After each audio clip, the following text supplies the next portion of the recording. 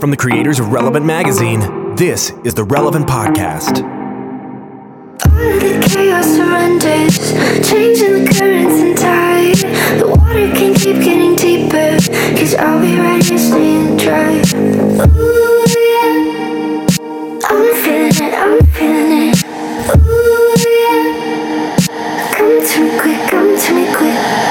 Just wanna go, love is alive, love is alive, love is alive. Just wanna go, love is alive, love is alive, love is alive. I really don't have to prove it, I'm afraid there's no way to lose it. Oh, I just wanna go, love is alive, so I'm gonna do that. It's the week of Friday, April 21st, 2017, and it's the Relevant Podcast. I'm your host, Cameron Strang, and this week's show is brought to you by Squarespace. Whether you need a landing page, beautiful gallery, a professional blog, or an online store, it's all included with your Squarespace website. Creating a site with Squarespace is a simple, intuitive process. You can easily customize one of their award-winning templates and then add and arrange your content and features with a click of a mouse and no plugins. It's super easy. I was messing around on Squarespace the other day, and I was like, I'm going to open up a store. Embarrassing thought, nothing to sell. Like, I was just like, it seems so easy and fun to do. Yeah. And you're like, I love messing with settings and nothing. Literally, the next thing I was going to say is you can even launch a powerful online store. They have hundreds of thousands of merchants that use them. Yeah. Squarespace includes all the tools you need to track inventory, process orders, send custom emails in one intuitive interface. It's called Squarespace Commerce, and it allows you to understand every aspect of your business. What the only thing they don't do is give you something to sell. That is the big problem with Squarespace.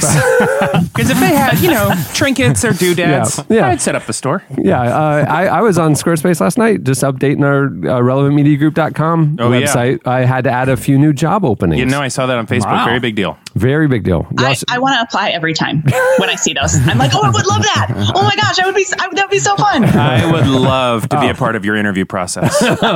We are relentless. Yeah. It is terrifying. It's basically it's a boot camp situation. I mean, you walk in, there's an all white room with a Rubik's Cube on the table and a bunch of CrossFit stuff. It's intense. Yeah. Well, hey, start your free trial today at squarespace.com and enter offer code RELEVANT to get 10% off your first purchase. Squarespace, set your website apart. Well, like I said, I'm your host, Cameron, and here with me in our Orlando studios, Eddie Big Cat Koffoltz. He has risen. Yes. Over there on the ones and twos, our illustrious producer, my brother, Chandler Strang. Hello. On the Skype line from Loverland, Virginia, Jesse Carey. Hello, hello. And if you haven't been able to tell, our guest cast member for the week, sitting in for the whole show, is our very favorite author, speaker, Shauna Niequist.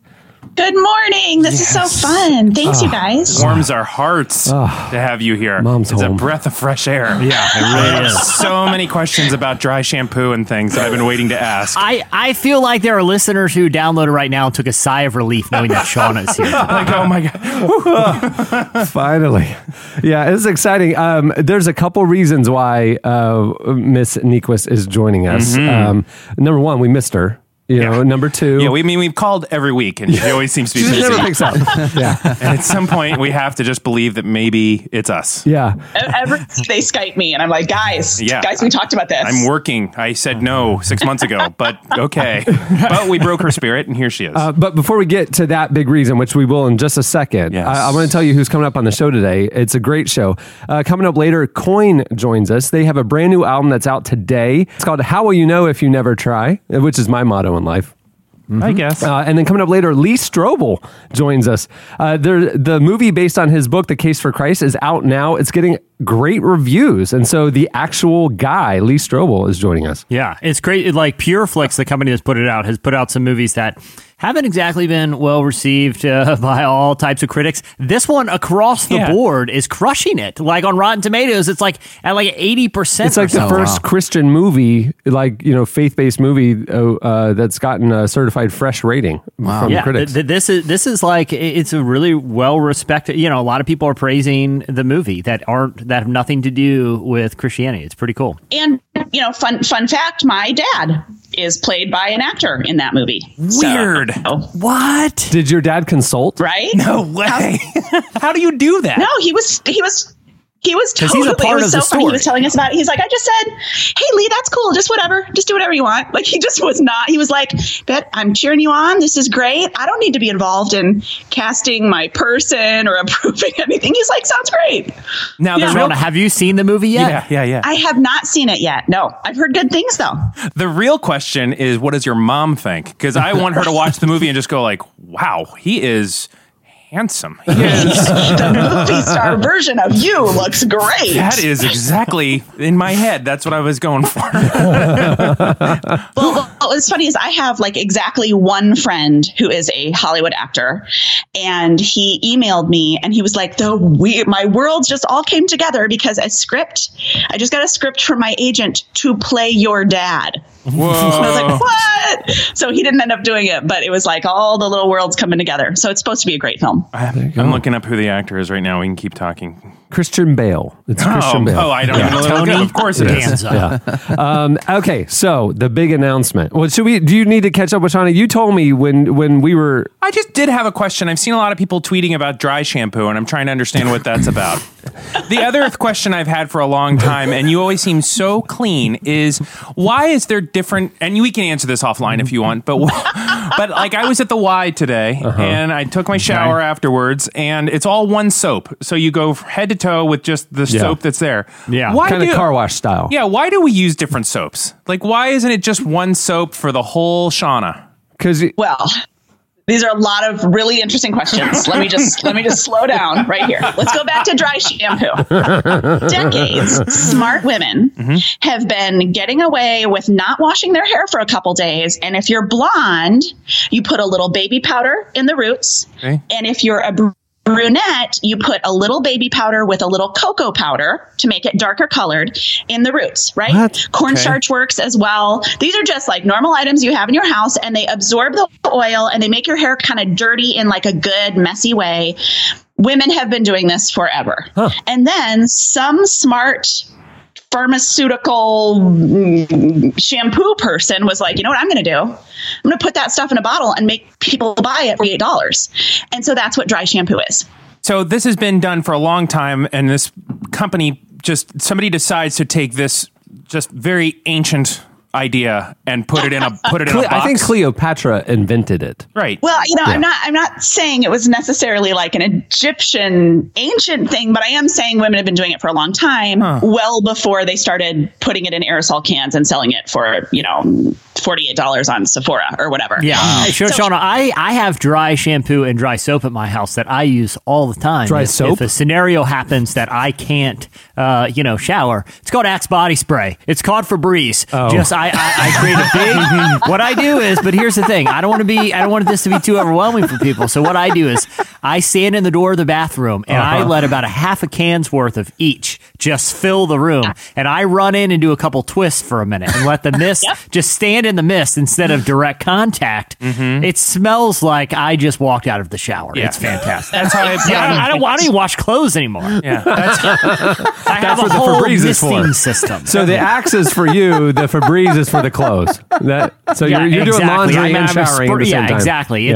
I create a gigantic cloud and just kind of walk through there. It's I've developed some breathing problems, but it's weird, guys. I'm actually concerned. I'm getting some pretty bad nosebleeds, and my vision's been tunneling a little. But I'm saving literally like 12 minutes a day with the shower. So Shauna, it's not to look less oily. It's just to look less like oily because it can't really clean because cleaning would require abrasion.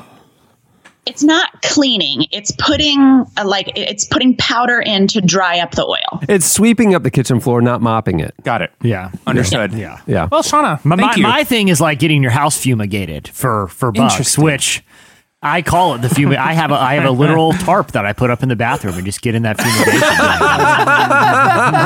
You know what's weird? It's killed a lot of bugs in the bathroom too, which I think says something about how dangerous it is. Did I tell you guys? I feel like maybe I can't remember if this was pre-podcast, but spray tanning. It's like a thing that you do, and usually you go to a place. But I found like a friend of a friend who was willing. She does spray tans, and she'll come to your house and do it. Okay. And I was like, well, that's better, right? Like, obviously, I'd rather someone come to my house than me like go somewhere, just as a rule for life.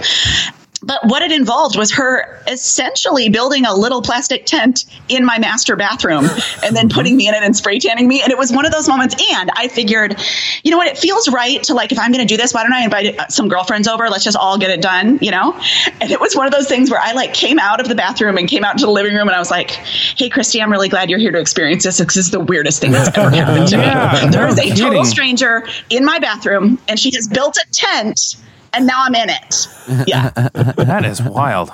Sean, right? I'll say this, from my own experience building tents in my bathroom and filling them up with fumes to avoid showering, it is good to have friends over because I passed out in there. And Dana came home about 7 hours later. And, there's about a week that I don't even remember. So I go with what I call the buddy system if you're doing fumigation shower. It's you gotta have someone to pull you out.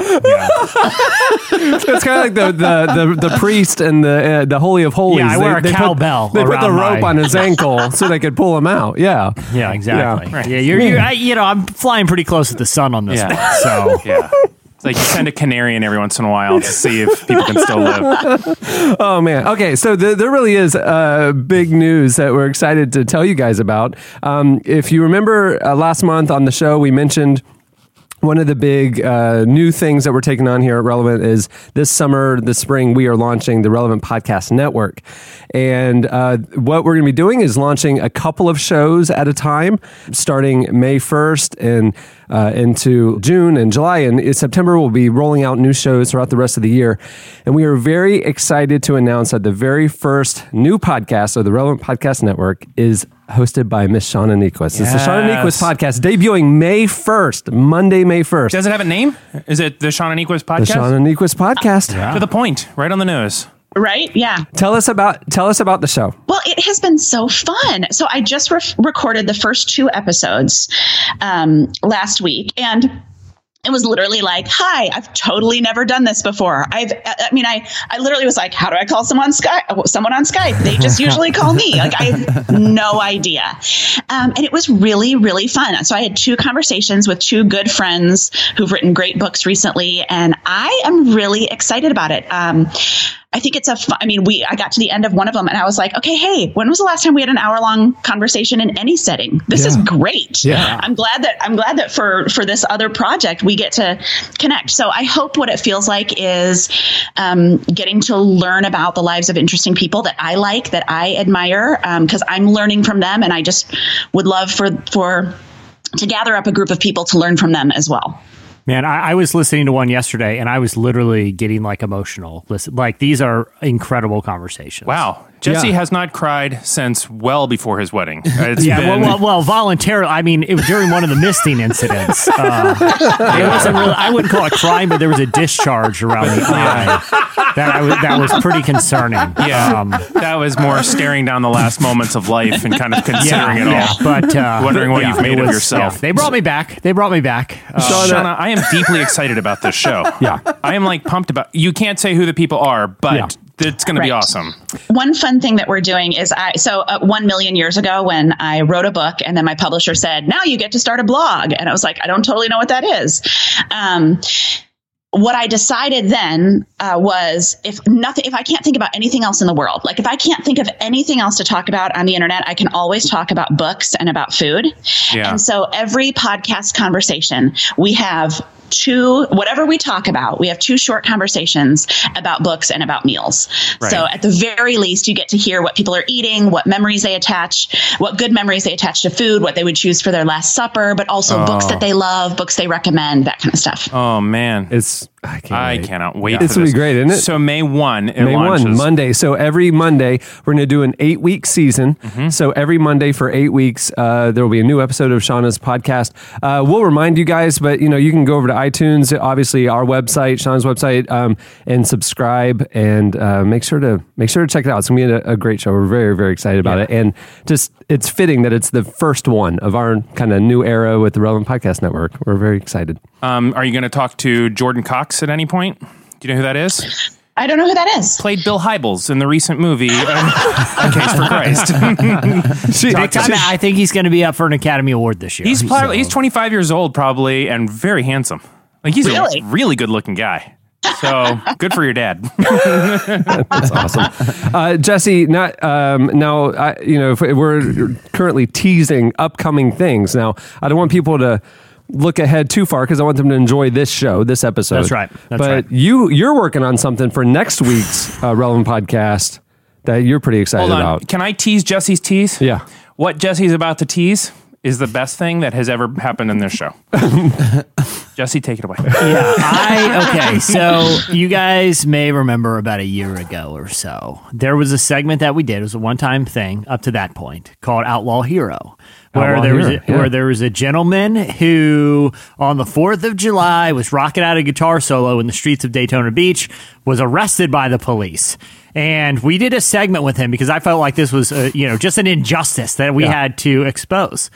That gentleman was short. He fought it. He took it to the courts and he fought it. Yeah. And he won. And I credit the Outlaw Hero segment for basically shedding light on it. He was doing an incredible rendition of the Star Spangled Banner. He wasn't he wasn't doing like concert. He was being a patriot on July 4th. Exactly. He was doing his American duty, which is to drag an electric guitar out in the street and play the Star Spangled Banner. So anyway, justice was served. And ever since then, I get people, kind of hitting me up a lot. Like, when is this segment coming back? And I'll be honest, there's been a couple times where I've looked into things, where I've I brought up the Bodie McBoat thing, but nothing felt right. Nothing felt like there was an injustice that was happening by someone skirting the rules maybe a little bit, but becoming what I call an outlaw hero.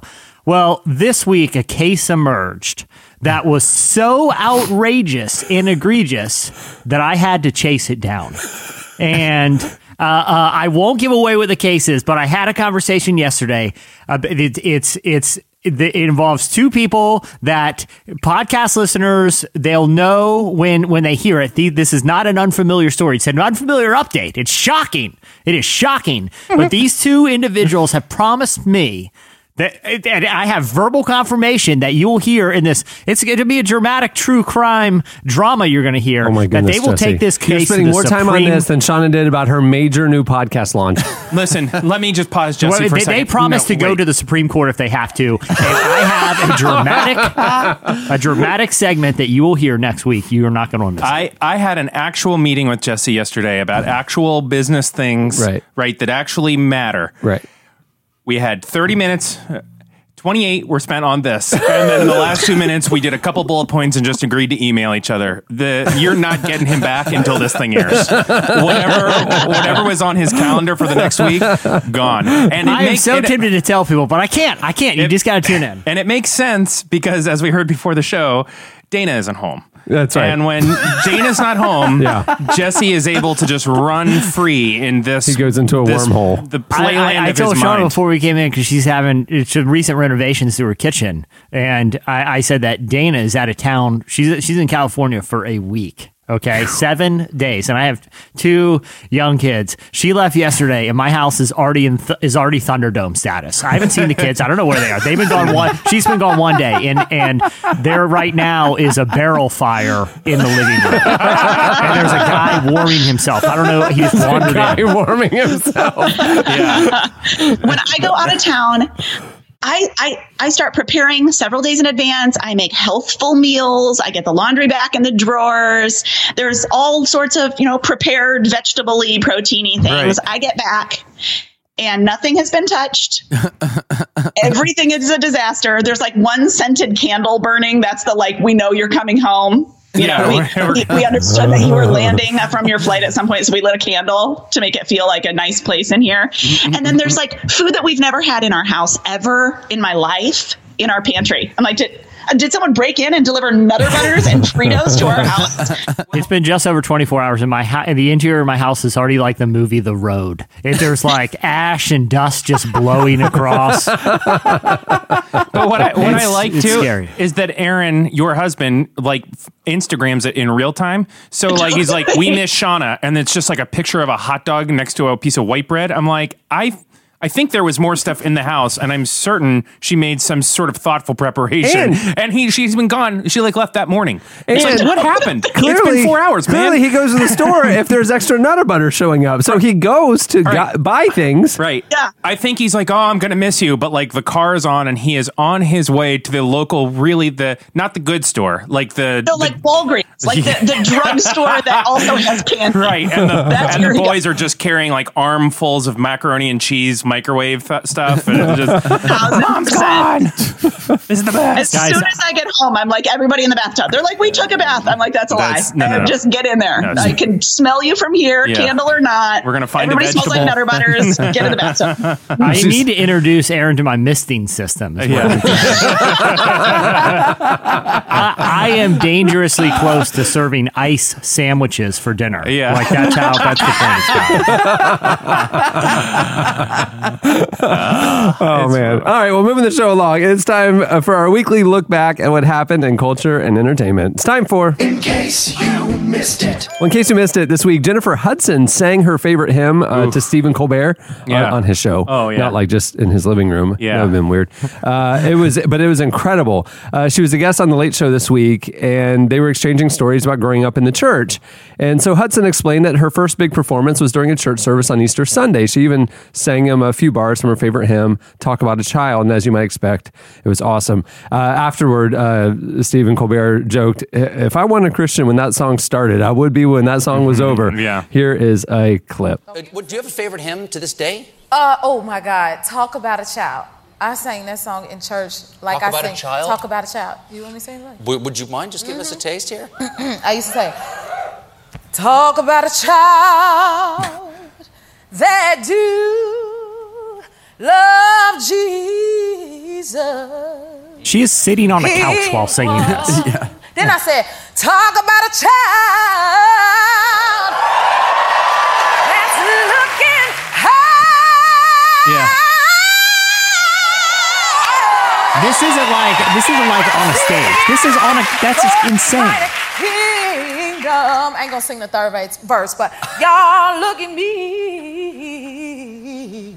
Here's one. Man, she's the best. Yeah. Okay, I'm done. Golly. I'll tell you, though, Dreamgirls wasn't very good. The musical. I don't blame that on her. She's got a rad voice. Yeah, amazing voice. If I could sing like that, I would not talk. I would only sing. I would just walk around and be like, want to listen? Because I'm doing it again. I do like that she owns it, though. She doesn't try to play coy. She's like, I'm a singer, and that's kind of why I'm on this show right now. So here's a few bars. She just, and then kills it. In case you missed it, this week, Steph Curry, Golden State Warrior, starts the NBA playoffs going on right now, so people are talking about Steph Curry. Yeah. So a new book called Golden, The Miraculous Rise of Steph Curry is releasing this week, and it describes an interesting story from his career. Back in 2012, he suffered a gruesome ankle injury. It was so bad, it could have ended his career. But after undergoing a risky surgery, doctors were hopeful he would recover. But after returning to the court, the ankle was re-injured when it was accidentally kicked by another player. So days after the re-injury, the team's then coach, Mark Jackson, who is also a pastor, he's an ABC commentator now, he was a pastor. He invited Steph and several teammates to a church service at the True Love Worship Center International, where he was pastoring. So the book says this. Curry, 2 days removed from his latest sprain, found himself taking laps with Jackson and the other members filled with the Spirit. After the high-energy worship service, Curry was invited down to the altar where pastors took off his shoes and socks, anointed his ankle with oil, and prayed for healing. The church was more charismatic than Curry was used to, so when he started returning to his seat, Jackson's wife, who was also a pastor, told him, "You don't get a blessing from the Lord and just walk off. Show us you believe in the power of God." And according to the book, Curry started shimmying and hopping on his right foot, much to the delight of the congregation. So, a little update. He's won 2 MVPs since then. And the ankle's fine. Yeah. In case you missed it, this season of Dancing with the Stars has been featuring worship songs. I don't know if you watch the show every week. Do you? No, you would think it would be in my wheelhouse, but it just hasn't latched on. It really would. I feel like you'd be all. It's in the Shark Tank lane. Shauna, do you ever watch Dancing with the Stars? I don't usually, but we're pretty into the Cubs player that's on there, Grandpa Rossi. Oh, yeah. Okay. And we love Simone Biles. So I am generally not I've never watched it before, but we watch Grandpa Rossi and Simone every time. Simone Biles has to win, right? She's basically a professional athlete dancer already. Like I was watching a clip last night of first of Ross and then of her, and I was like, this feels like sort of an unfair advantage, right? Right, like definitely she'll win, but it's cool to see everyone else. Yeah. Right, like she's spectacular. Right. So and he's like, you can see his lips moving when he counts, right? Yeah. And I love him. I'm totally a fan. Right. We're like cheering the whole time wearing our Cubs hats, but it's like 1, 2, 3. So at least two of the competitors are outspoken Christians. So Simone Biles and Mr. T. He's on there. And so on 2 different occasions, the celebrity dancing competition has played overtly Christian songs as part of the show. So last week, when Simone Biles danced to Chris Tomlin's "Good Good Father," which drew the attention of the worship artist, who tweeted to her, "I just heard what you did on dancing tonight. Well done. You're a champion in so many ways. Much love." In another performance, a full gospel choir was brought out as Mr. T danced to a worshipful rendition of "Amazing Grace." I need to see. I haven't seen that, but my life is not complete until I see Mr. T dance to "Amazing Grace." Did you see it? I mean, have you watched Simone do that? I have not seen it, but Simone was at our church a couple weeks ago. Neat. And she was absolutely phenomenal. Super articulate and funny and charming. I mean, we were like... And our entire church was overrun by tiny gymnasts, like millions of them. Oh, yeah. There were like sparkly leotards everywhere. Oh, yeah. Our girls are like in love with her because she's just totally. Because like she is an older woman, but she kind of looks like she could be. You could kind of hang with her if you were 5. Like, and they're kind of like, okay, I could be Simone Biles, but also then you watch her flip around and you realize she's like a singular talent in the world ever. Yeah. There are these amazing pictures of her, and she's not that tall, but she's a lot taller than the legion of tiny gymnasts. Yeah. So it's like her and then like 500 brightly colored leotard little girls. And she's like, she was a very good sport. She's got a great adoption story too. She's awesome. She does. I love her. In case you missed it, previously unheard faith-inspired Prince songs are being released. A year after his death, a collection of, quote, undiscovered studio recordings from Prince are coming out. The EP is called Deliverance, and it features 6 songs, some of which, like the title track, seem to have spiritual implications. So, like, the lyrics for the song Deliverance read, "This is not religion, but common sense. It's time for you to get down, get off the fence, and who got the blues? You can ease the pain of a few until God intervenes. Ain't nothing man can do." Prince was a devout Jehovah's Witness, but seems to be a fan of Christian music as well. He even released his own cover of Nicole Nordeman's "What If?" Here's a clip of the new Prince song. You got to understand.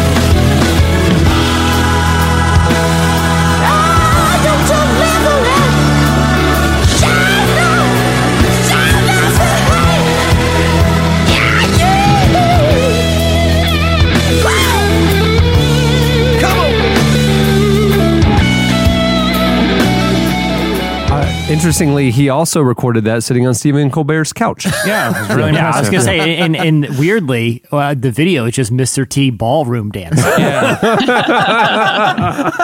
Fantastic. It's been hidden all these years. Oh, man. His album Purple Rain, R-E-I-G-N.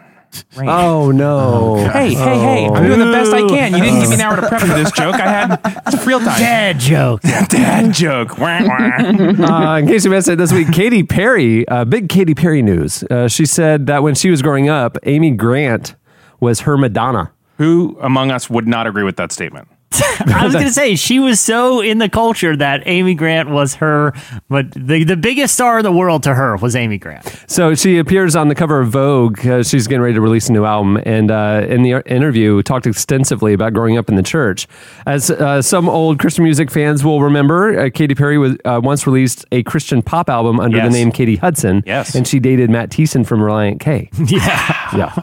That's the it was in the POD video, right? That's right, yeah. Cable That's on right. Death. So in the article, you didn't know all this? No. Katie Hudson, man. I mean, I knew that she was a Christian artist at one point. I just didn't realize that she was that connected. Yeah. She was, I mean, she had to have been at a Rock the Universe or something, right? Yeah, of course. Yeah, she was a Christian pop star when I was in Nashville working for Christian music magazines. Yeah. So Katie Hudson was a big deal. Was Madonna your Madonna, Shauna, or was it Amy Grant still? Well, I would say Janet Jackson was my Madonna. Oh, Miss Jackson, okay. if you're nasty. That's a great. She's the best. Shauna's more Thank you, militaristic. She likes Yeah. her dancing with like a lot of edge. Yeah, she's the coolest. Well, because I was a dancer growing up, so I cared about music videos that had dancing in them. That was like my jam. So Janet Jackson, Rhythm Nation, start to finish, every word, every step.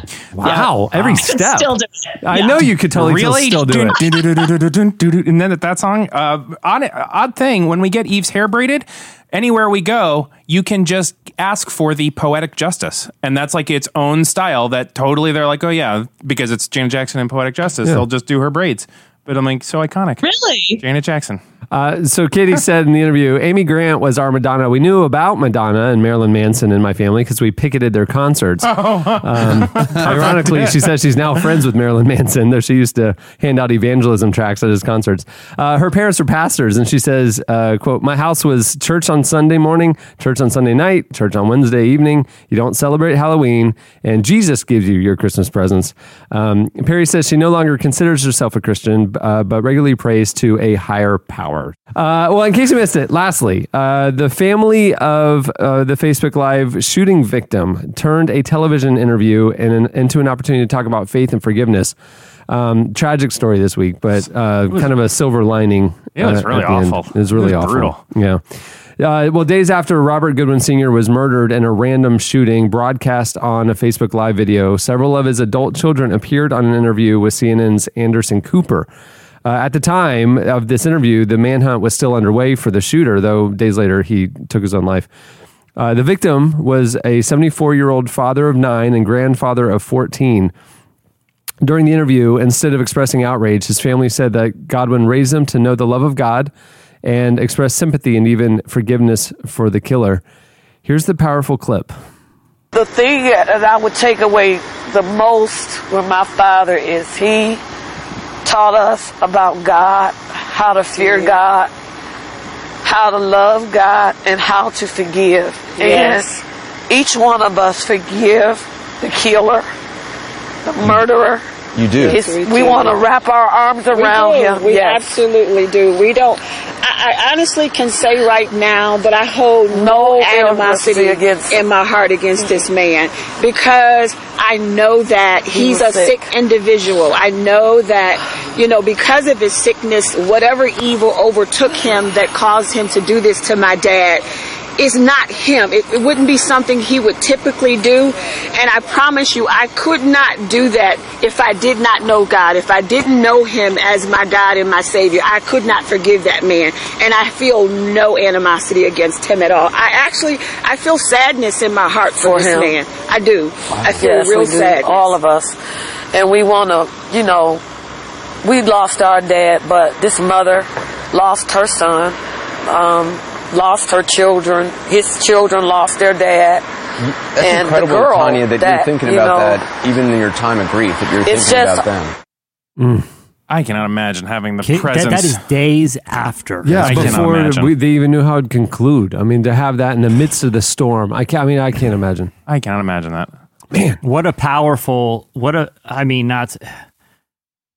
just a display of faith, and it's unimaginable. Like it makes you think about, wow, I think my faith is pretty strong, but these people are on TV days after the whole nation witnessed this just insane, terrible, sick act of violence, and are able to make it a testament about forgiveness. It was just a sobering moment. Before the show, Jesse gave me a heads up. He said, "Hey, in case you missed it, you might want to end with the Facebook, the Anderson Cooper clip."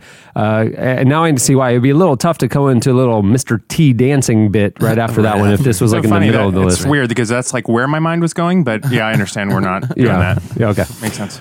Wow. Well, on that note, that'll do it for In Case You Missed It. Stay tuned. Up next, Slices. You call my truth in the worst way, through the dirty lens of a broken smile. And I swear I'm not a pretender. Sometimes it's love who's the biggest liar. So I keep on damning the devil, and you keep on saying it's alright. Oh glory, I'm a believer. Oh Lord, I'm holding tight, but why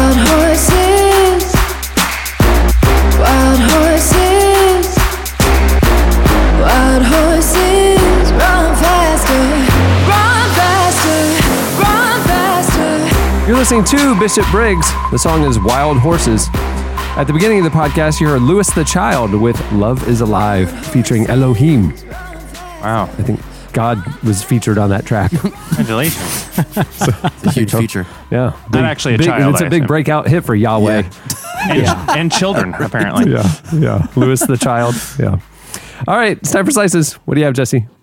All right, so there is any day now, any moment now, if you're listening to this, it might have already happened, about to be a new record for the most retweeted tweet of all time. Is it going to happen? Have any guesses? I know about this, but I didn't know it was actually going to get there. I didn't think it was even possible. Because the most retweeted tweet of all time is the Ellen Oscar one, right? Yes. That's Yeah. right. And I heard when this one was getting in the realm, it wasn't even anywhere close. I heard she went on the offensive on her show and was like, we're not going to let this get overtaken. Yeah. No way. Not only that, she had Bradley Cooper, the man who snapped the. Okay, so wait, so the Oscar selfie that was when Ellen was hosting the Oscars. It featured celebrities, as Ellen said on her show, Lupita Nyong'o's little brother, who no one even knows, Jennifer Lawrence, Brad Pitt, all these celebrities, Meryl Streep, and Bradley Cooper snapped a selfie at the Oscars after Ellen promoted it on the show. It became the most retweeted tweet of all time. Now, earlier this week, when that title was being threatened by this other tweet that we'll get to, she actually had Bradley Cooper himself, the man who took the image, come on and plead with her to fans to not let them lose the title. Does everyone know what this tweet is already? No. Yeah. I don't. Shauna, you're going to love this. Shauna and Chandler, any quick guesses of what could possibly threaten arguably the most famous people in the world are about to be taken down by what do you think it is? If I get one guess from each of you. I have no idea. I'm going with the giraffe giving birth. Ooh. Oh, that's a good guess. That is a good guess. Somebody has their finger right on the pop culture. Right Very there. relevant. It is not the giraffe giving birth, but that was a cultural phenomenon. For people who didn't know, there was for weeks, people were watching these live social media Who would videos. ever want to see that? I woke up on Saturday morning and like my entire Facebook feed was people posting the footage of April the giraffe giving birth. I'm like, no thanks. The most retweeted tweet of all time originates from a teenager named Carter Wilson, who no one jokingly knows. Nobody knows this kid. Yeah, nobody. At the time, he had about 100 followers or so. As we reported a few weeks ago, the Wendy's, the social media feed, particularly the Twitter feed of Wendy's, the fast food chain, has for weeks now been sarcastically replying to people when they get sent stuff, just to kind of get some publicity. And it's a really counterintuitive social media strategy. So instead of the PR friendly stuff, they're being sarcastic to everyone. So Carter Wilkerson tweeted at Wendy's, "How many retweets do I need to get free chicken nuggets for a year?" Jokingly, the Wendy's Twitter handle said, "If you get 18 million, you'll get free chicken nuggets for a year." No, they didn't even say that. The previous record. They just said 18 million. 18 million. Yeah. All caps. 18 They million. wrote it all caps. Real dry. Yeah. So the previous record holder, the Ellen tweet, was 3.3 million retweets. So 18 million seems completely unattainable.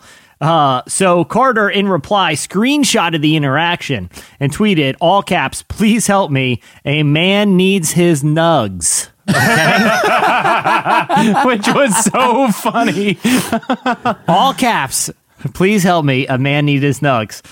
Since then, Carter has been propelled into viral superstardom because he is moments away from overtaking Ellen to have the most retweeted tweet of all time. It's unlikely he'll get 18 million. I don't even know at this point, the way that Twitter's going, if there's even 18 million active Twitter users. Yeah. But he will. He almost certainly will overtake Ellen. Now, Ellen felt so threatened that she had Carter on his show just on Tuesday, right before we recorded, and pleaded with him to make a deal on TV that anytime someone retweet his Wendy's tweet, that they also go and retweet the Ellen selfie, so that they can maintain the title. It doesn't look like that was going to happen, but she gave him a giant 4K TV and said that if he doesn't make this deal, she will go to his house and take it back. I'm hoping Carter takes the title because I love what it says about American pop culture. If it's not a selfie of like super popular Hollywood celebrities that get this title, but it's some rando teenager that said, "Please help me, a man needs his nugs." I love what that says about culture. Ignore what Ellen says, retweet Carter Wilkerson, and make a statement about all that is good and right about pop culture in America. I love Ellen. All right, what do you have, Eddie? Oh, man. Serious slice today. So we all know that I love, well, maybe I haven't talked about this on the show, but like I really love Lady Gaga's music. What? Oh, yeah. Like it's really good. Have we talked about this at all? Well, you don't watch Dancing with the Stars. That's surprising. I know. That's what I'm saying. It's right. Right. It's right in my wheelhouse. I feel like that Venn diagram is, yeah. Well, Lady Gaga, like that song, Telephone. Have you guys ever heard that song? Mm-hmm. Oh man, that is my wedding jam. If you get that on at about the third quarter of a wedding, you can't keep me off the dance floor. This body was made to move to that song. Very few songs get me going like that song. Amazing Grace with a big choir, I heard, does too. Oh, praise him. But one thing I love about Lady Gaga is that she has been an outspoken activist for mental health issues. She came out a few years ago and shared that after just I'm parsing my words here because I know we have younger folks listening, but after just some serious abuse as a young woman, she had PTSD and has struggled her whole life with PTSD, and she kind of shattered some people's preconceived notions about her by being really upfront about what having a mental health issue has done in her life. Since that time, she has been just a great spokesperson, both for, she famously did a bunch of work with Joe Biden about campus security and keeping young women safe. And also she has begun to speak out with other folks about breaking the stigma of mental health issues. So this week, a video was released of her and Prince William chatting, and Prince William has said actually that in his late 20s, he went through a lot of counseling because he was in a bunch of turmoil, and she has kind of sparked other people who have higher profiles that you may not hear kind of this dimension of their life start to speak up and say like, yes, I have had and have mental health issues, and I'm living and thriving and struggling. And she started this great conversation. So here's a bit of the clip of her doing sort of a set up shticky FaceTime with Prince William, but it was a good conversation. The videos with Annie and Joe, the beautiful films that you've made with the Heads Together campaign, they told beautiful stories, and it reminded me how much my mental health changed my life. You're really kind to say so. I mean, Harry, Catherine, and I really felt this was such an important area that throughout all our charitable work, whether it was veterans, homelessness, addiction, most of it seemed to stem back to mental health issues. And, I read your open letter you wrote the other day, and I thought it was incredibly moving and very brave of you to write down, such personal feelings. And I wanted to ask you very much how you found speaking out and how it made you feel. It made me very nervous at first. For me, waking up every day and feeling sad and going on stage is something that is very hard to describe. There's a lot of shame attached to mental illness. You feel like something's wrong with you.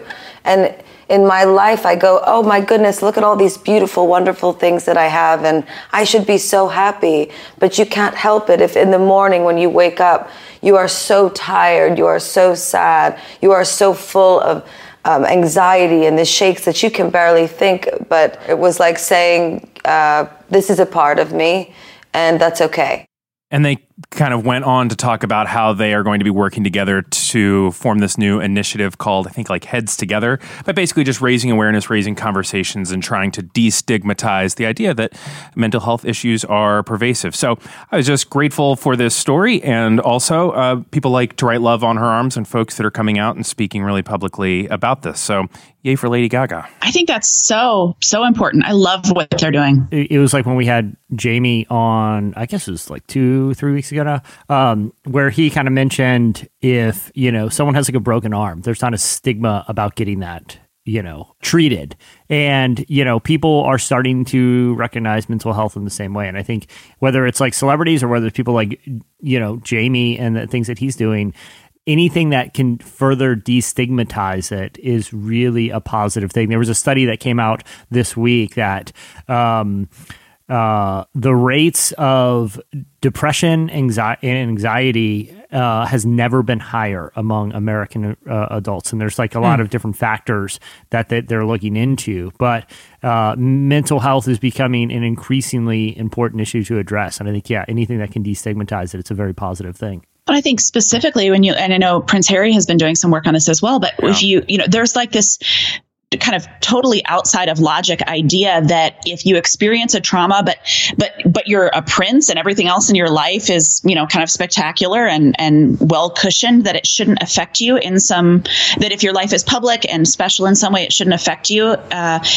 I think those two sons went through an incredibly damaging, traumatic experience, losing their mom. And so to get to talk about that and to say, even though there are other things in my life that are great, I still experienced a trauma and it's still it's still okay for me to get help. It's still okay for me to ask for help and to ask for tools. And I think that's a really important conversation.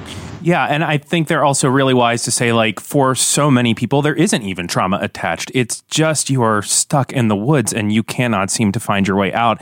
And they give some great resources. And I would be remiss if I did not say, like, there are people listening to the show right now who very likely are feeling like, I have something happening that I cannot seem to shake loose on my own. And I would say, like, go to the Write Love on Our Arms website or NAMI, and there are great resources there, or talk to somebody that you trust and know, because it really is like pervasive and preventable. But the worst thing that can happen is if we just lock up and hold it inside and think that it's helpful that we're too embarrassed to talk about it, because you gotta get help, and there is help available. And I'm glad Lady Gaga is talking about that.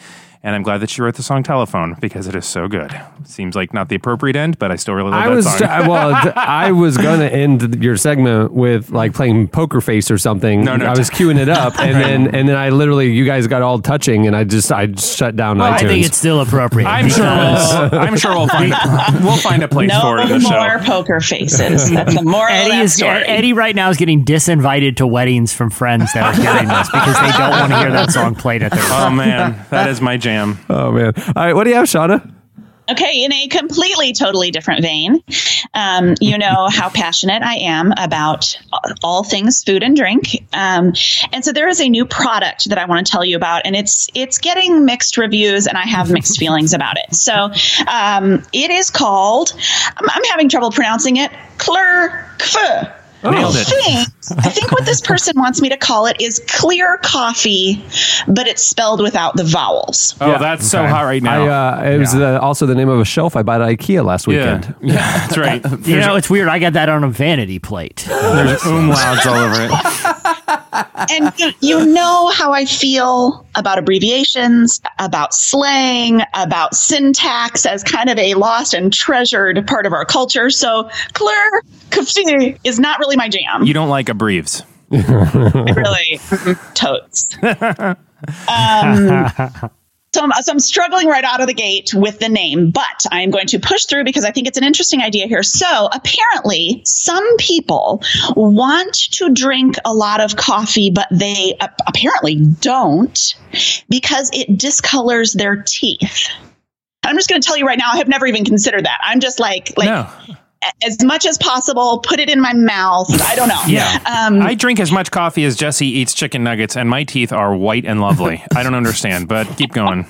But apparently this is a thing. People want to drink more coffee, and they cannot because it discolors their teeth. And so there are two brothers who have developed what I'm just going to say for my own mental health, clear coffee. Yeah, crystal coffee. That's not how it's spelled, but I'm going to say it that way because it makes me feel better about a lot of things. So and it is world's first colorless coffee drink.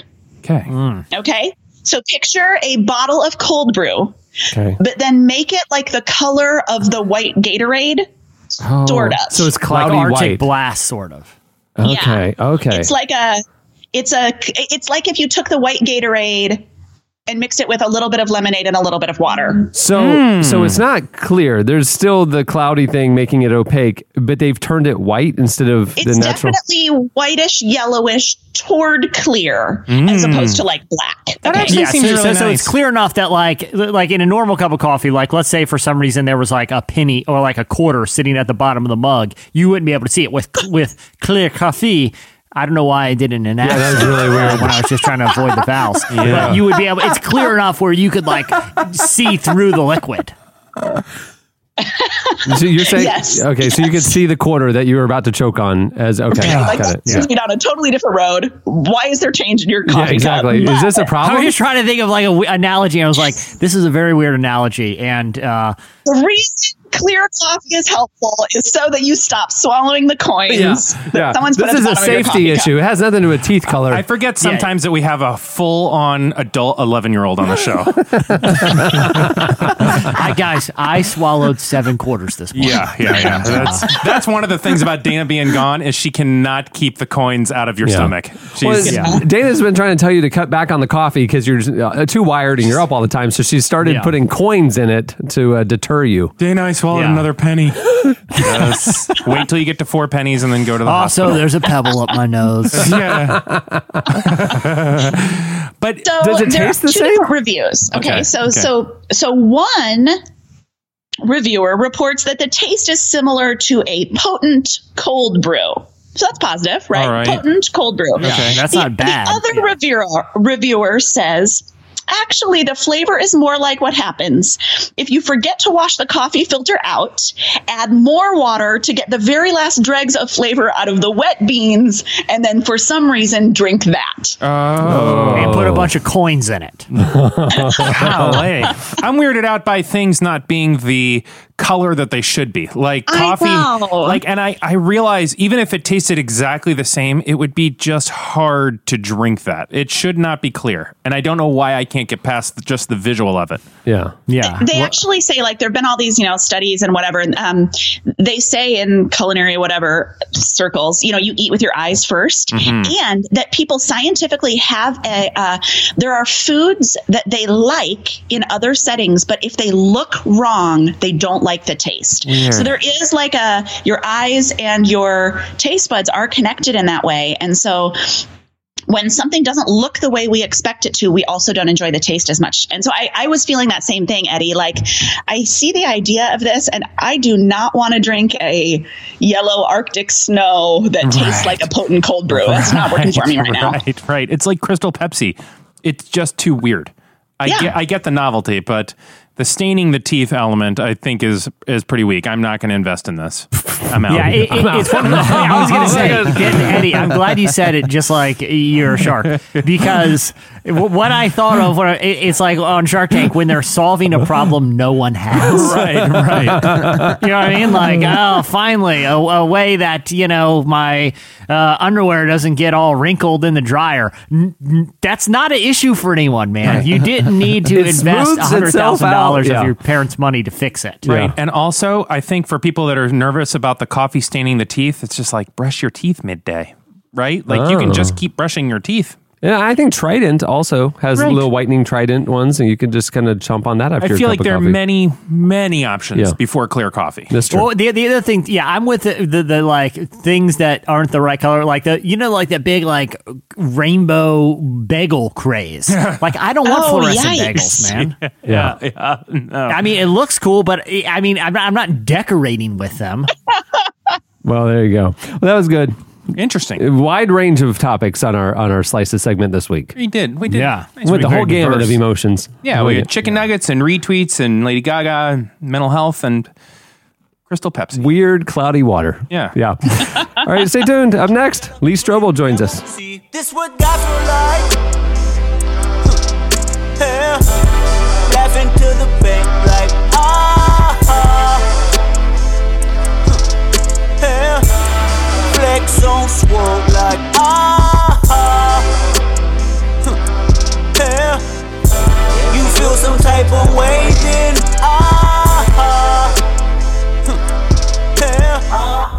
You're listening listening to Lee Kendrick Strobel. Lamar. Oh, Kendrick The Lamar. song is God. It's from his new album, Darn It. His new album, Darn It. I listened to that whole album this morning. It is. I listened to the edited version. That's the official stance. Can I say, I told Chandler this I guess last me too then. last week. I went to go listen to the podcast early Friday morning, and the night before at midnight, the new Kendrick album had come out. Yeah. So early that morning, I was listening to it like on Spotify or whatever. So I don't know, for some reason, when I opened the podcast file to listen to it, to listen to the new episode of the podcast, Spotify started playing, and it was right in the middle of one of the Kendrick songs that I was listening to earlier. And all I could think is, how did Cameron and Chandler put so much profanity into the intro song to the podcast? Like, how did they both miss this? That is shocking. It's like Jeremiah's back. I didn't realize it was like playing on my computer. I was like, this is, I seriously, it baffles me that this is playing the intro. Spotify also has the edited version of the Kendrick album as an option, Jesse. I didn't realize it at the time. I was just anytime aghast there's an that you would start our podcast. Anytime there's an explicit album in Spotify, if a clean version was made, at the bottom of the album it says one more release available, and you click that, and then the clean one pops up. Just FYI. But is there a way to go the other direction, that if I accidentally get the clean one, I go back to the one I want? Probably. Put a whole bunch of swears back in. Yeah, because if anything's going to get me running on the treadmill, I gotta have an E next to every single song. Well, this week's featured interview is brought to you by Blue Apron. Not all ingredients are created equal. Fresh, high-quality ingredients make a real difference, so it's important to know where your food comes from. Thankfully, for less than $10 a meal, Blue Apron delivers delicious, quality food, courtesy of over 150 local farms, fisheries, and ranchers across the U.S., right to your door, supporting a more sustainable food system and setting the highest standards for ingredients. It's no wonder they're the #1 fresh ingredient and recipe delivery service in the country. I've been watching some documentaries lately about like the farm to table importance and no industrial farming. Right. I'll tell you this, not included in this sort of a movement is Wendy's Nuggets. That is the definition of industrial farming. Yeah. Making chicken meat paste and balling it up and selling it to Jesse for 10 cents a nugget. Literally for dimes that I fished out of coffee. So some of the meals available in April from Blue Apron include spinach and fresh mozzarella pizza with olives, bell peppers, and ricotta salad. Oh my! Sweet and sour salmon with bok choy, carrot, and ginger fried rice. This is like Shauna's new podcast. Parmesan crusted chicken with creamy fettuccine and roasted broccoli. Oh, yes. And baby broccoli and fontina paninis with hard-boiled egg and arugula salad. Baby broccoli is my rapper name. Cameron, I really need to get one because things are getting so desperate here. I ate a cinnamon-scented decorative broom for breakfast. That's what I ate for breakfast. At this point, your youngest kid, I don't know how old she is, but she's basically just eating what's around. Just finding what she can. Baby wipes, whatever. We cooked. We literally cooked a box this morning. Check out this week's menu and get your first 3 meals for free with free shipping by going to blueapron.com/relevant. You love how good it feels and tastes to create incredible home-cooked meals with Blue Apron, so don't wait. That's blueapron.com/relevant. Blue Apron, better way to cook. Lee Strobel is a best-selling writer, apologist, and journalist, best known for his book, The Case for Christ, which offers a scholarly and investigative examination of the gospel. The book was recently adapted into a feature film, which is in theaters now, and has drawn largely positive reviews from audiences and mainstream critics. We recently spoke to Strobel about the real story behind the movie and how his real-life investigation led him to faith. Here is Lee Strobel.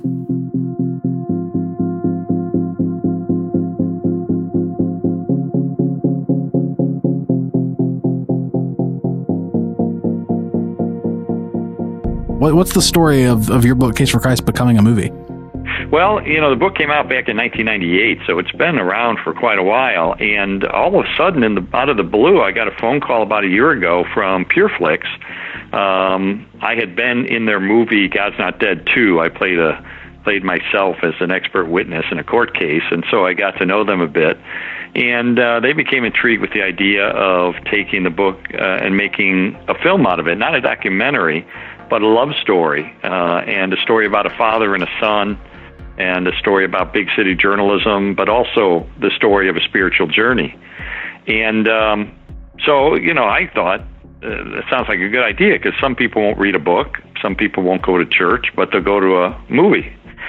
So we agreed, but I insisted in a contract that the movie be written by Brian Bird.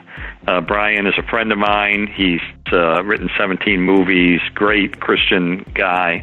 And I knew that Brian would be able to sensitively and accurately and tell our story. So Leslie and I did a mind dump, so to speak, with Brian. I spent many days with him talking about our life, our relationship, and so forth. And he created an amazing script. It's not easy to take a 2-year journey and compress it into a 3-act movie over 90 minutes. There's some time shifting that has to go on. You have to, consolidate some characters at some points. But he really has kept the story true to what occurred, and really a compelling and entertaining film. So that was how it started. We didn't initiate it, but thought, you know what, if we can reach a new audience with this message, that was worth it.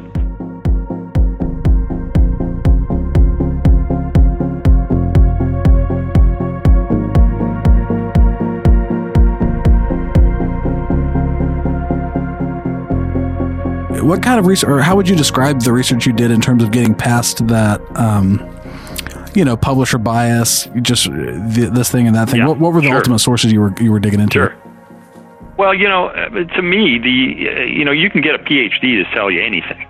And as a journalist, I knew that. I could find anybody to tell me anything if I wanted to find something that I wanted to find. Sure.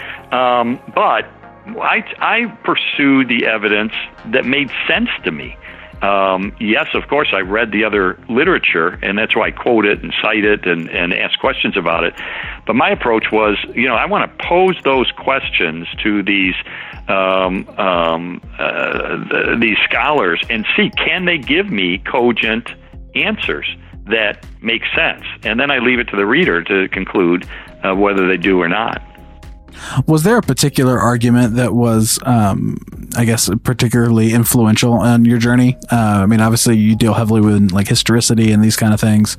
Was there an aha moment, or was it like a tidal wave of sorts?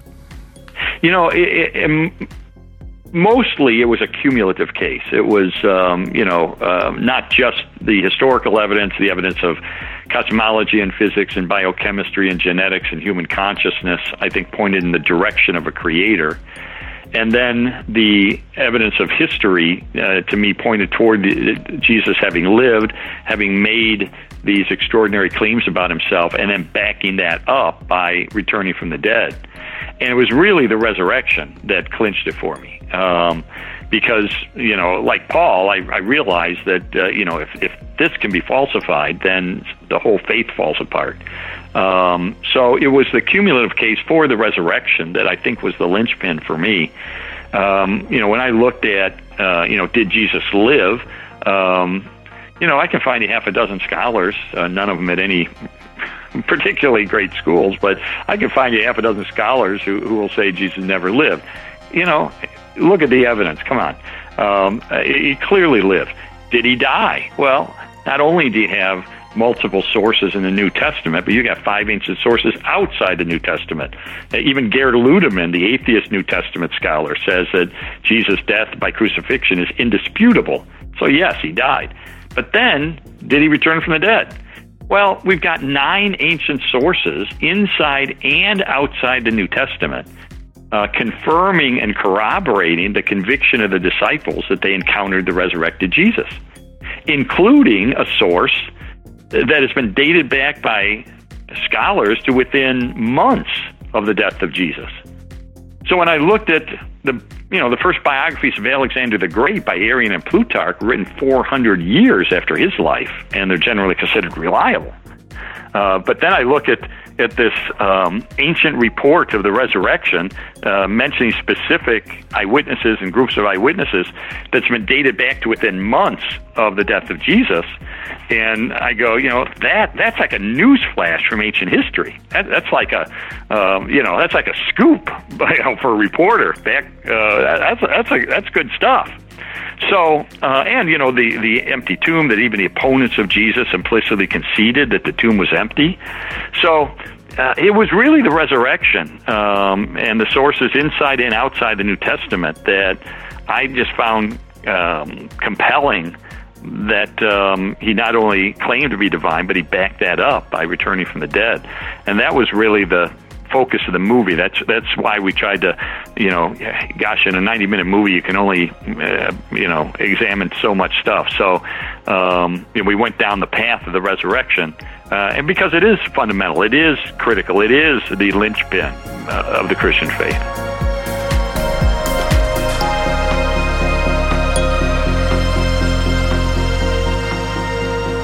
That was Lee Strobel.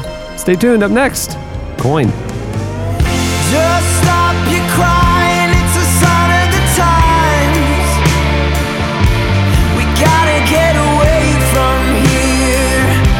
We gotta get away from here. Stop your crying, baby, it'll be alright. They told me that the end is near. We gotta get away from here. We never learned we've been here before. Why are we always stuck in running from the bullets? The bullets. We never learned we've been here before. Why are we always stuck in running from the bullets? The bullets. You're listening to, for the first time ever coming out of my mouth, Harry Styles. That guy The rules. song is Sign of the Times. He performed on SNL this last weekend, and I'm sitting there and I'm watching it, and I literally sighed with just disgust and disappointment, and I went, oh no. But I like a Harry Styles song. But this is all, we're having a Justin Timberlake moment again, where you just realize, oh, this guy's actually got chops. And I love this straight Bowie, but Yes. it was phenomenal. I loved it. Yeah. There you go. Well, he has a new album coming out. It was fantastic. And my husband had the same thing. He was like, wait a minute, what is happening to me right now? Oh, and no. I am loving everything about this You're performance. like, Yeah, it was I great. know. Gosh, he's charming. I just And- resigned myself to the fact. this guy is cool. I like him. Fine. Well, I almost put him in. We had a pact in case you missed it, but he said something really interesting in an interview this week that these people that were saying basically like, oh, it's only like young girls who like your music, and using that to kind of like throw shade. And he turned it around in like the best way possible, saying like, what makes you think that they have worse taste than some 30-year-old hipster guy? He said, young girls like the Beatles. You're going to tell me they're not serious? How can you not say young girls don't get it? They are our future doctors, lawyers, mothers, presidents, and they're the ones who are going to keep the world going. Well, that's it. Wow. I love Harry Styles. Done. We're all fans, right? That was the best. What a great response. Yeah. Anyway, there you go. I need to find the explicit version of that song. I hate that it's so clean cut. The highly anticipated follow-up to Coin's self-titled album drops today, and we recently caught up with the band's frontman Chase Lawrence about the inspiration for How Will You Know If You Never Try. We talked about what it's like following up an acclaimed debut album, and we hear some of the album's highlight tracks. Here is Coin. You know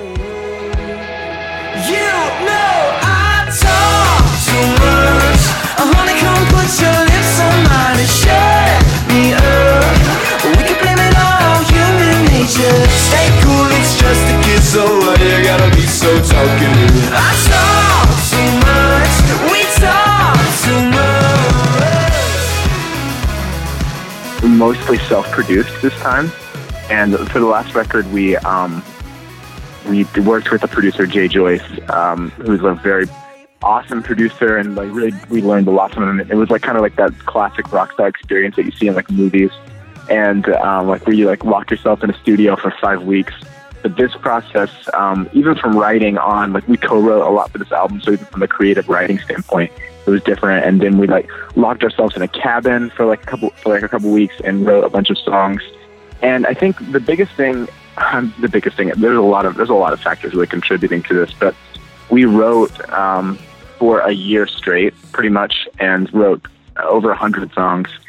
And as for the first album, we kind of had like just our songs to date, which were like, we had like 11 songs to like that we'd written. We're like, I guess this is an album.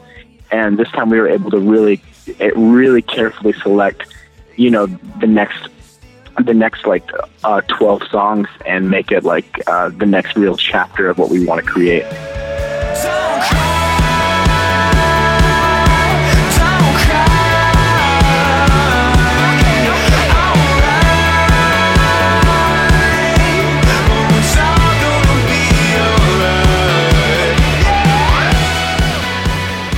These 12 songs really, I think, work together as an album and not just like a collection of songs we wrote in a year. And we thematically, sound-wise, everything. But yeah, but creatively, we were much more hands-on than we ever have been in the past. So there's a lot of factors. I think it's overall just a very, very different process, and not a different band. Like we're still the same band. We still have the same melodic instinct and same creative instinct. But like I think you'll hear us even more now because we were able to be so hands-on with it.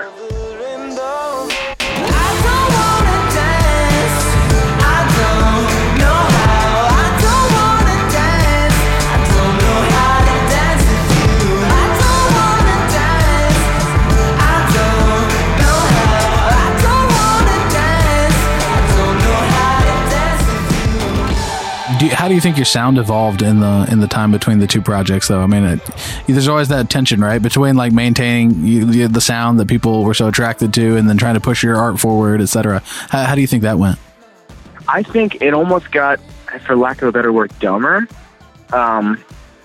We, in a way, I overthink, every tendency to overthink everything. I think we all do in the band to some extent, but I really do. And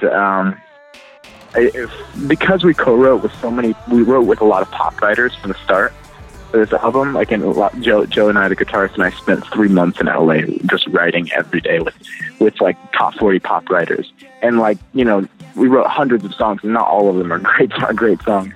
Some of them were not us. They were like we were, you know, we obviously spent the time and tried to explore those ideas and like tried to figure out if they really resonated with us. We wrote some songs that were like way too like pop for us.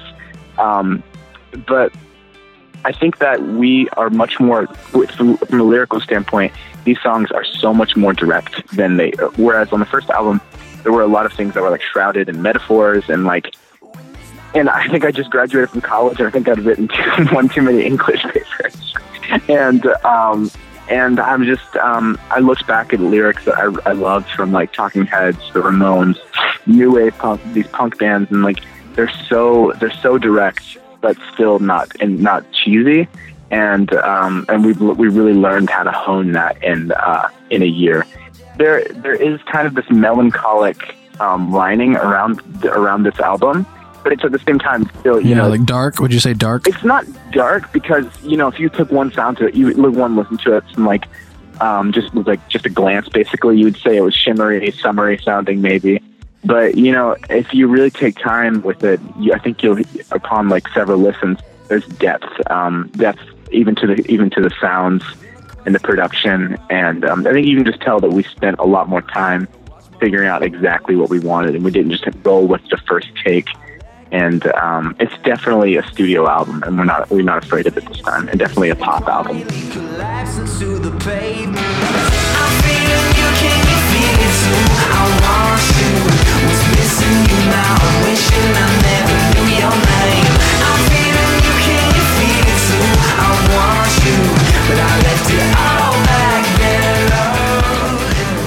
We were so scared in the first album of being too pop for alternative or too alternative for pop, and we just ended up making this thing right in the middle.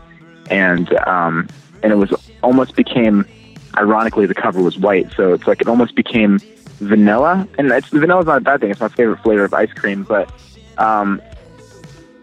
you know, there comes down to a point where you have to be definitive, and you know, you want the listener to hear something or see something and say yes or no.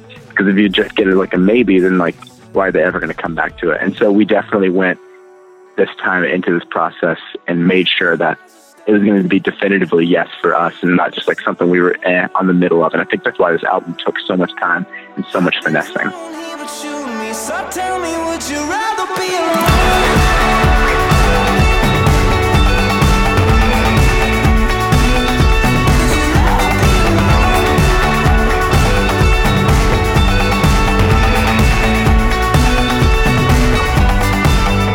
That was Coin. Stay tuned. Up next, your feedback.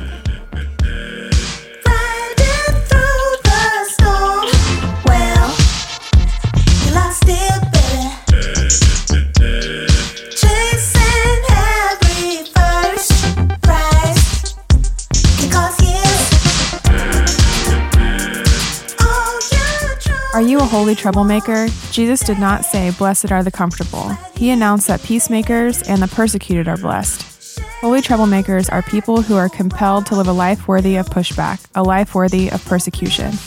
Words from the Hill is an invitation to collude with this counterintuitive Jesus in his upside-down message of the Beatitudes. The book is accompanied by a film and album featuring Amy Grant, Michael W. Smith, and other great artists. Go to thebeatitudesproject.com to get started.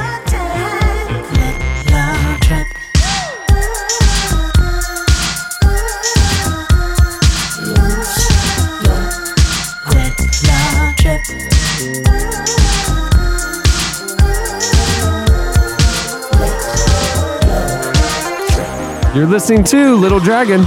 The song is Celebrate, featuring AG. I like that song. All right, it's time for your feedback. Before we get into feedback, we usually have our corrections and apologies. Apparently last week, we basically butchered the plot line of Lost. So, oh well.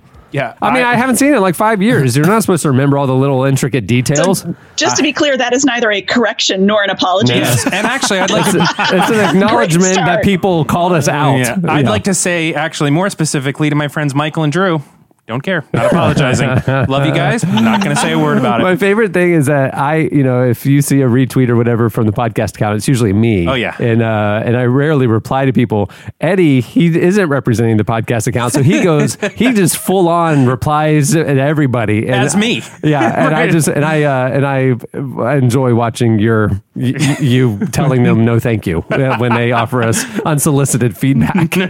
Oh man. I mean, it technically is solicited. We literally ask for feedback every episode. Yeah, I was going to say, speaking of feedback, but the solicited sort. Last week's question of the week, we were talking about that terribly misguided Pepsi ad, and how Pepsi thought they were going to solve a major social issue by handing out their product or something. We don't know what's going on. So we wanted to know if you had to write your own Pepsi-styled ad to solve a social issue, what product would be involved, and what would the social issue be that you're going to try and solve, and what would the ad be?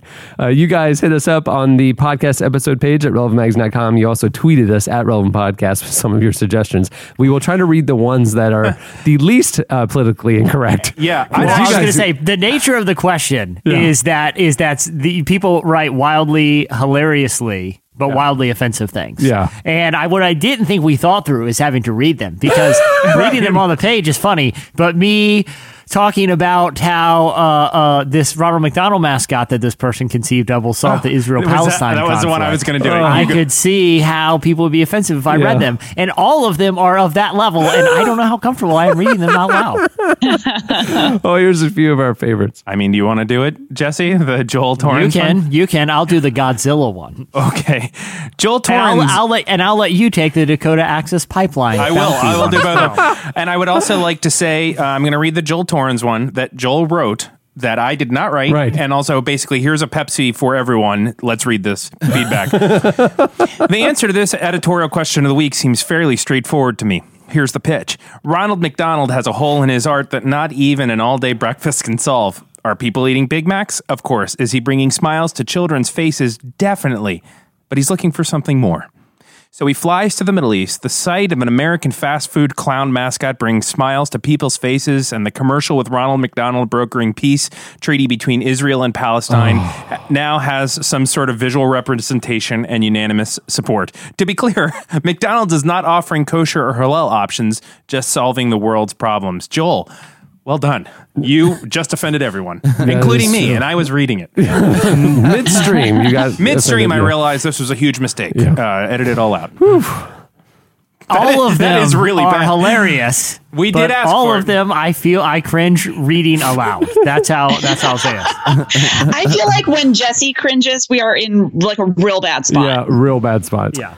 I don't think we thought about that when we pitch it. Let me address something else that was prominent in feedback, and that was our idea to have a robot surrogate. Right. A lot of people were tweeting that they approved of the idea, but some people brought up that it was a plot point in an episode of the show The Big Bang Theory, which we had no idea. Even screenshotted from an episode where one of the dudes has a shirt on his iRobot thing. I will say we did not steal that joke, and I will also say that though Big Bang Theory obviously did not steal it from us, they did preemptively butcher it. That's they true. somehow went back in time, butchered the joke because they're the Big Bang Theory. Even though I haven't seen it, I can confidently say they butchered the concept. Okay. I'm going to not read a few of them, but just give the tie-ins. Sure. I think because somehow reading the pitch makes it 1,000 times worse. Yeah. And they did a great job. So if you want to read them, go over to the podcast episode page of the website. Emily Clark did a wildly offensive and very effective job of giving us feedback, connecting the beauty of bounty paper towels and the Dakota Access Pipeline. Oh my. That was extremely offensive. In case there's a spill, they would solve it because they can mop it up. That's the essential. Okay. That's the essential idea of it. Yeah. Emily did a great job. And she says she's a missionary that works right there. Right. So she's allowed to make the joke. She got some but skin I in the don't game. think I'm allowed to read it. Yeah.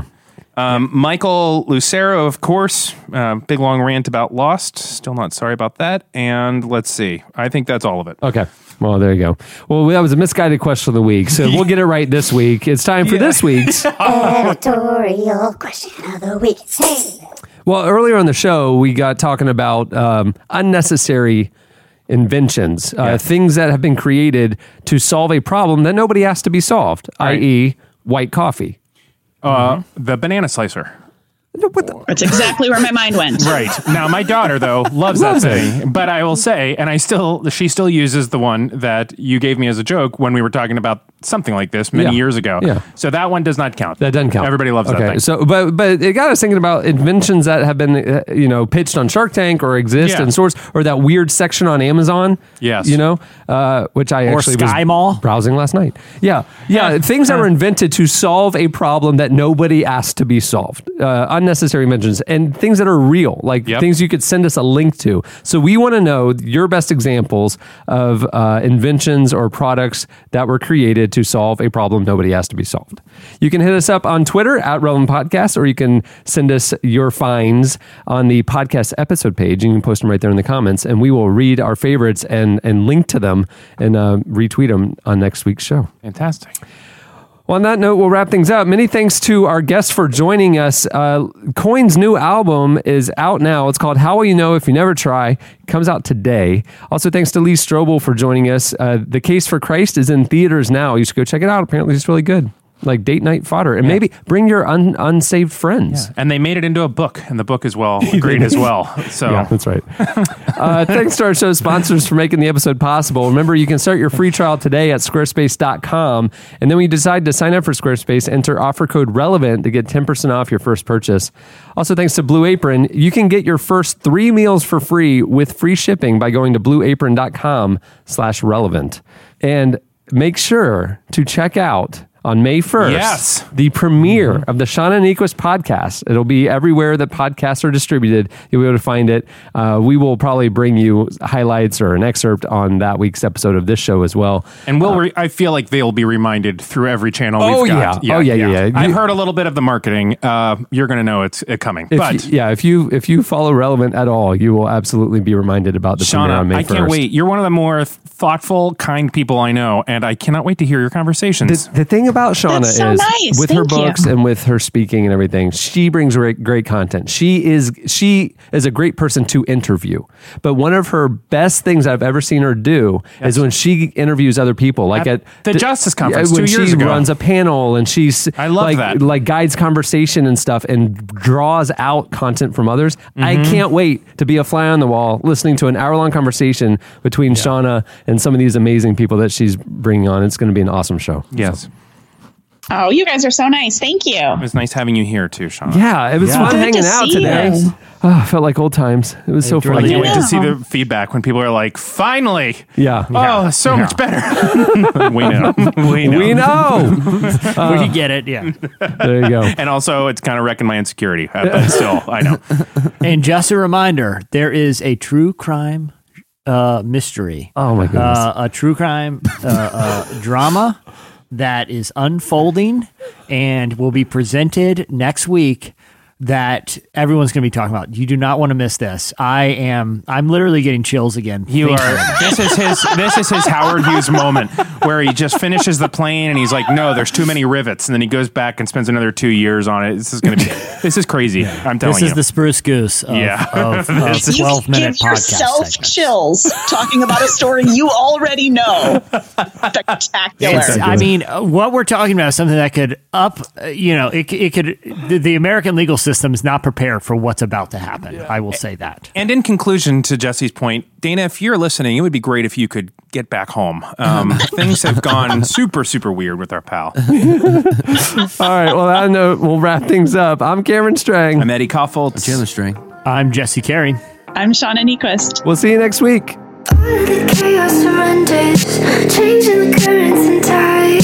The water can keep getting deeper, 'cause I'll be right here staying dry. Ooh, yeah. I'm feeling it, I'm feeling it. Ooh, yeah. Come to me quick, come to me quick. Thanks for listening to The Relevant Podcast. Connect with us on Twitter @RelevantPodcast and get bonus material from this episode and more at the podcast section on relevantmagazine.com.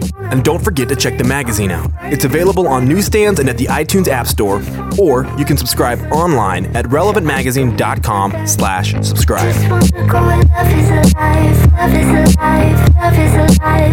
Just wanna go and love is alive, love is alive, love is alive. I really don't have to prove it, I'm afraid there's no way to lose it. Oh, I just wanna go and love is alive.